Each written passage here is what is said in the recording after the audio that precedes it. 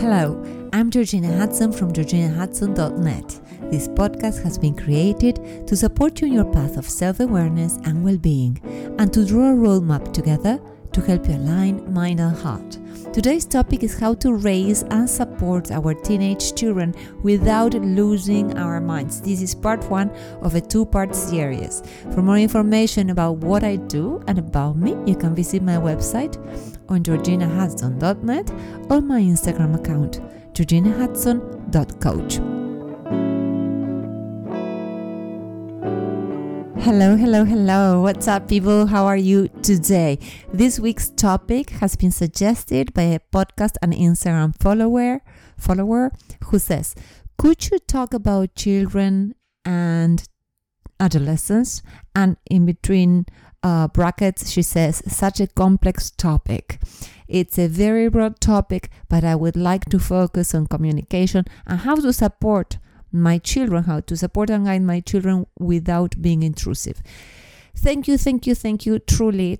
This mother has great emotional intelligence because she has already hinted that it is a very complex and broad topic and that she wants to be able to communicate and be there for her teenagers without crossing the line. I have 2 at home. I have my daughter who is 12 and my son who is 15, and I can fully empathize with this message. Really. Adolescence can be both exciting and challenging at the same time. And as our children transform into teenagers with their own minds, changing interests, and a bigger need for independence, we might feel, to say the least, bewildered.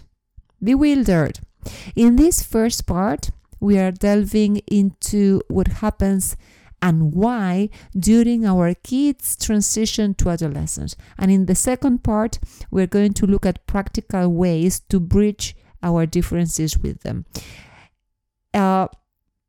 Besides being a very long topic that I wouldn't like to cover in one go because it would be a never-ending podcast, I think it's very important to have this background knowledge about what they go through and why we feel the way we do, because they act in certain ways or behave in ways that are completely strange to us, foreign, because we don't know our children anymore.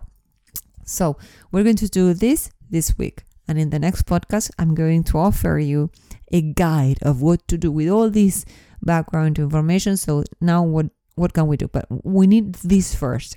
So let's focus on the transition from children to teenagers. And it's a journey of constant changes. It's not easy.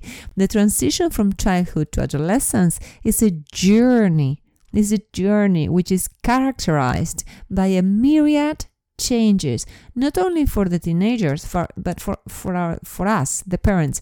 By the way, when I say parents, I'm referring to caregivers, I'm referring to grandparents, I'm referring to educators, or anyone who has to deal with teenagers or who's got teenagers nearby. When our children are young, they expect us to guide them. They expect us to lead them, to suggest things, to hold their hands as we go from here to there in life. But suddenly, our children become teenagers and begin to question the rules we had established. They start exploring their new identities and they start seeking their place in the world. And this process can be confusing and stressful for both them and us. For them, it can be very scary. And for us, it can be so disconcerting. So for them, it means letting go of our hands. And for us, it means trusting that they will gradually become independent in a wise way. But at the same time, we cannot walk away from them. We need to stay close in case they need us, so we don't know how to manage that distance. And so please bear with me because we're going to be talking about all this. All the changes our children experience can manifest in rebellious attitudes, which are hard to put up with, a search for independence, as I mentioned, and also with the experimentation with different lifestyles. So maybe today they want to be punk rockers, and well, I am a little old-fashioned, I know. Also, they are going to prefer spending time with their friends, to spend time with their screens, and to search for adrenaline. They love things that are a little bit scary and dangerous because they're playing with boundaries. That's why we often find ourselves feeling confused and worried and not knowing if we are doing the right thing. Sometimes we ask ourselves, am I allowing too much freedom? Should I establish stricter boundaries? And then sometimes when we establish those boundaries, we end up losing our minds in the process. It's not simple, but it's important to start understanding. The key to this stage is our teenagers' exploration of their new identities. These old ducklings are now becoming swans. And that transformation is a key characteristic of adolescence. Teenagers are trying to discover who they really are. Before, they never asked themselves who they were when they were children, but they start gradually separating themselves from the image that us, the parents or the caregivers or society, had for them. So maybe we projected things on them like, oh, yes, my daughter is so sweet and she's so engaged in everything and so applied. But maybe she doesn't want to be treated like that. My son, for example, is very friendly and very talkative and extroverted, and also he's very sensitive in a very beautiful way because he's aware of other people's feelings, but he doesn't want to be treated as a sensitive child, as a sensitive teenager. He doesn't like that. He feels it doesn't reconcile with who he is. I don't know.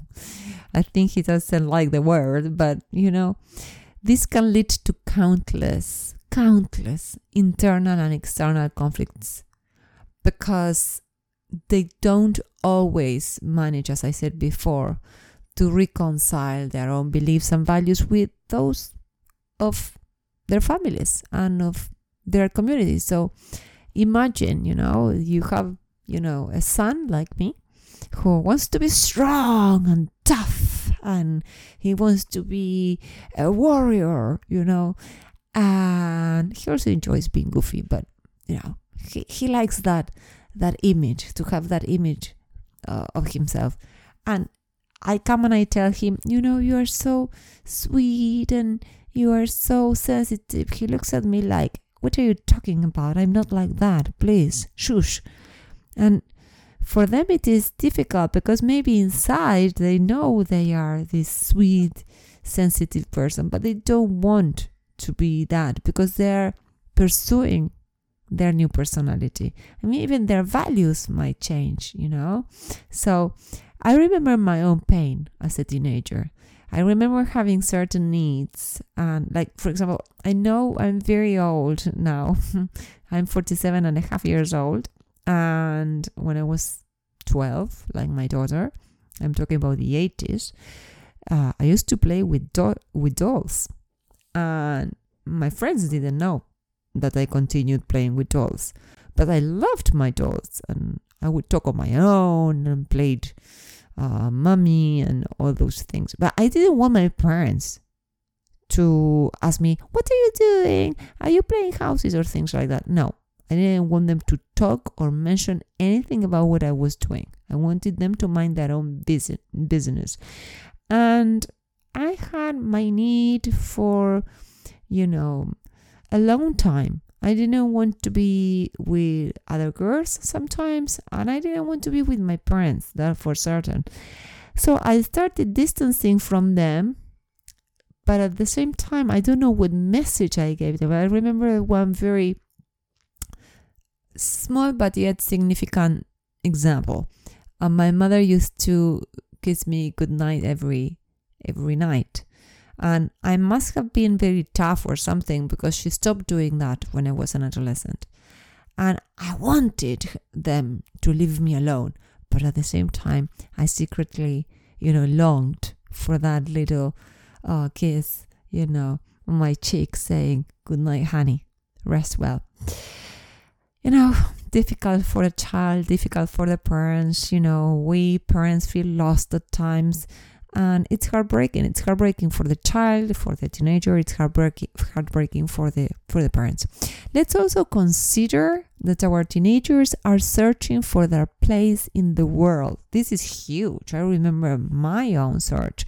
They are exploring different social groups. They're exploring different interests, and they're exploring different activities to find where they feel best. But most of the time, they are trying to see where they fit best. And this is the problem, because it is confusing and painful to try to fit. If you want to fit in a group, then you are going to feel under pressure, and you're going to contort and twist to fit in somebody's tribe. Also, when children don't want to be pigeonholed in one box, they might feel brave but also distressed by social exclusion in certain groups. You need to be really brave to say, I don't care if I don't fit in your group. And so, not easy. So they suffer a lot because of all this that we sometimes don't even know about. What about individuation? Swiss psychiatrist and psychologist Carl Jung, a reference in transpersonal psychology, the type of psychology I have specialized in, spoke about the concept of individuation. This is a psychological process in which teenagers seek to separate themselves from their parents' identity and beliefs. They want to develop their own unique identity, completely separated from their parents. That's why, during this process, teenagers may challenge family norms and question their parents' expectations, because they need to be themselves without us telling them what we feel is best for them. This can create a lot of conflict in any family, and it can create a lot of tension in the parent-child relationship. When they are children, our children are almost an extension of ourselves. And during their individuation, they start to have different opinions and values. And this is extremely healthy, but also extremely challenging, But we need to allow it. We need to listen. We need to hold space before reacting. So, being parents of teenagers is a challenge, a constant challenge.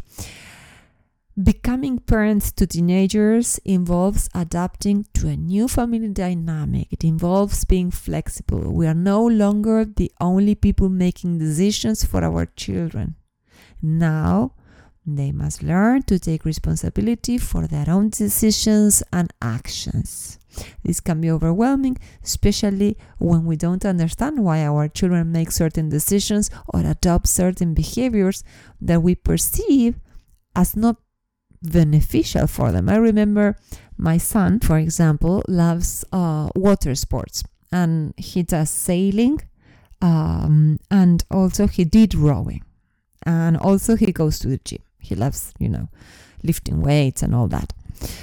But we loved the fact that he went to rowing, because rowers have a clear sense of cooperation, and they need to be very organized to row together. And so it's not only good for their physical health, but it's also good for their mental and spiritual health.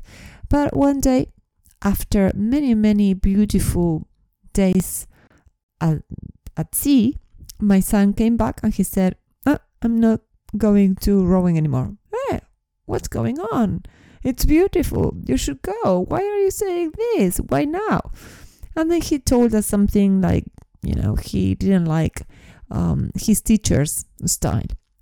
And we were like, what should we do? Should we push him to go and continue? Or stop going. So we talked, but we didn't talk so much. We asked, and he explained to us some things that made sense, to be honest. And so we said, okay, you don't want to go to rowing anymore, but you will have to make up for those hours doing something else. And he increased the number of hours he does at the gym. But it was tough because we loved his going to the sea, especially when he's a child who enjoys his screens, It was an opportunity to get away from the screens. So one of the greatest challenges of being parents of teenagers is also the lack of mutual understanding. Parents, we base our decisions and opinions on past experiences and an understanding of the world based on that. And that may not resonate with our teenage children's reality. There is a clear example. For example, my husband and I, we used to motivate our children to go to the library, to find out information in books and not so much online. We also encourage them to go to bookshops, to buy whatever they wanted to buy. We didn't mind spending money on books, on the contrary. But they couldn't understand that. They looked at us as if we were aliens. If they had all the information on the internet, why should they go to the library? Why should they buy a book? It's like so different. On the other hand, we need to understand teenagers are immersed in a changing, very technological environment, which is difficult for us to understand because we didn't grow up with technology, at least not me. If you are the mother of a teenager, you must be somewhere between 40 and 50 something. So my son, for example, is very creative with his computer and has many online friends with whom he creates wonderful games and videos. He's not playing video games. He's creating the games. He's creating the videos. He's very, very intelligent with that. He was born with that knack. And even though I know he's not playing online, but he's using his mind to create something from scratch with his friends, I frequently open the door. Like, what are you doing? You have been on the computer for a very long time. And so I urge him to take a break from all that and to go out and have some fresh air. And you cannot be indoors every day. You need to take more breaks from what you do. And he stares at me in such a way because when I open the door like that, I'm interrupting his flow. He's in the sweet spot. And he's enjoying that. And suddenly his crazy mother appears. I, on the other side, I'm suffering because I would like his friends and him to be at my home, creating, seeing each other, having a good laugh, but together in the same place. And so this is something that I always tell my son, why don't you invite your friends? Why don't they come over? So one day my son challenged me and he said, he's quite clear when he has something to say. Mom, this is how we relate now. It's not like in the 80s when you went to the club to meet with your friends. And I was like, boom, when he said that. It hurt, but I understood. Because, I don't know, I am a girl from the 80s. I used to live in a small city or in a big town, whatever you want to call it. I used to live in the suburbs. And the only place where we could do something more fun was the club. And so we went to the club and we used to talk and we used to have fun and we would spend hours there. And so I used to tell all that to my children. I didn't know that he remembered that so well. Maybe you grew up in a city and instead of going to the club, you used to go to the park.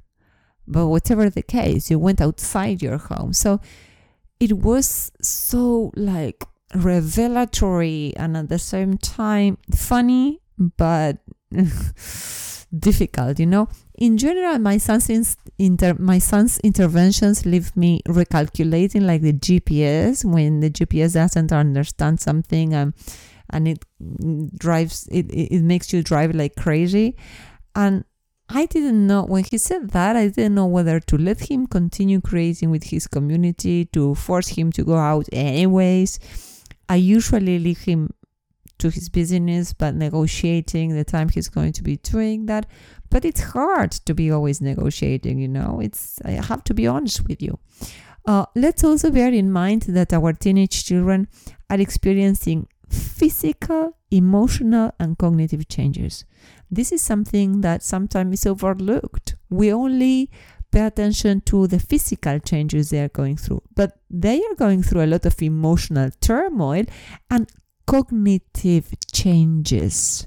They are not completely mature, and we expect them to, okay, you are no longer a child and you are so defiant, okay, be up to the task. But they are not there yet. So this can affect their way of thinking and behaving. They may be dealing with peer pressure to behave in certain ways. They may be dealing with a search for an identity they might not have very clear yet. And also the need for us, the parents or the caregivers or whoever, to give them more freedom, which we might perceive as challenging or difficult or defiant. So as our follower, I'm going to call her M, not to reveal her name, has suggested and mentioned, this is a very broad topic. I've tried to address as much as I could regarding what happens and why in our relationships with teenagers we have so many difficulties in this first part. So I'd like to offer you a challenge. Take everything I said and think about new ways of reacting now that you have all this background info. Please do it. Rewind, go back in the podcast, listen to the parts that resonated with you the most and say, oh, that is the thing. Okay, next time I'm going to stand up in a different angle. I'm going to talk from a different perspective. We're going to delve into practical ways to guide our teenagers in part 2. It's going to be a guide. So now that we have all this background information, what are we going to do? That is going to be part 2. But start thinking out of the box now. If there is anything you'd like me to address that I haven't mentioned in this first part, please write a message to us. We always read them, and that will enrich part 2 for sure. And also write for us for any suggestions you have, because we read them all and we answer to most suggestions. I think we are doing very well on this. We hope this first part has helped you and has helped our dear follower and all parents, relatives, or caregivers to a teenager who feel overwhelmed by how to navigate this stage in a healthy way and not fighting like crazy. In the second part, as I mentioned, we are offering you a practical guide to help them without being intrusive, as our subscriber said, or losing your temper, as we sometimes do. If you know someone who needs to hear this podcast, please forward it to them. It's the best way to help each other. It's easy. And this is something that happens to a huge percentage of the population. So I'm sure you have 1 or 2 parents you can forward this. We appreciate your recommendation, evaluation, and feedback on any of the platforms you are listening to us. If you like this content, subscribe to the website and or follow us on your favorite platform, be it Apple Podcasts or Spotify. This way we can see you are there and you encourage us to continue offering this completely free material, ad-free, everything. So thank you. And sending you a big hug until the next podcast.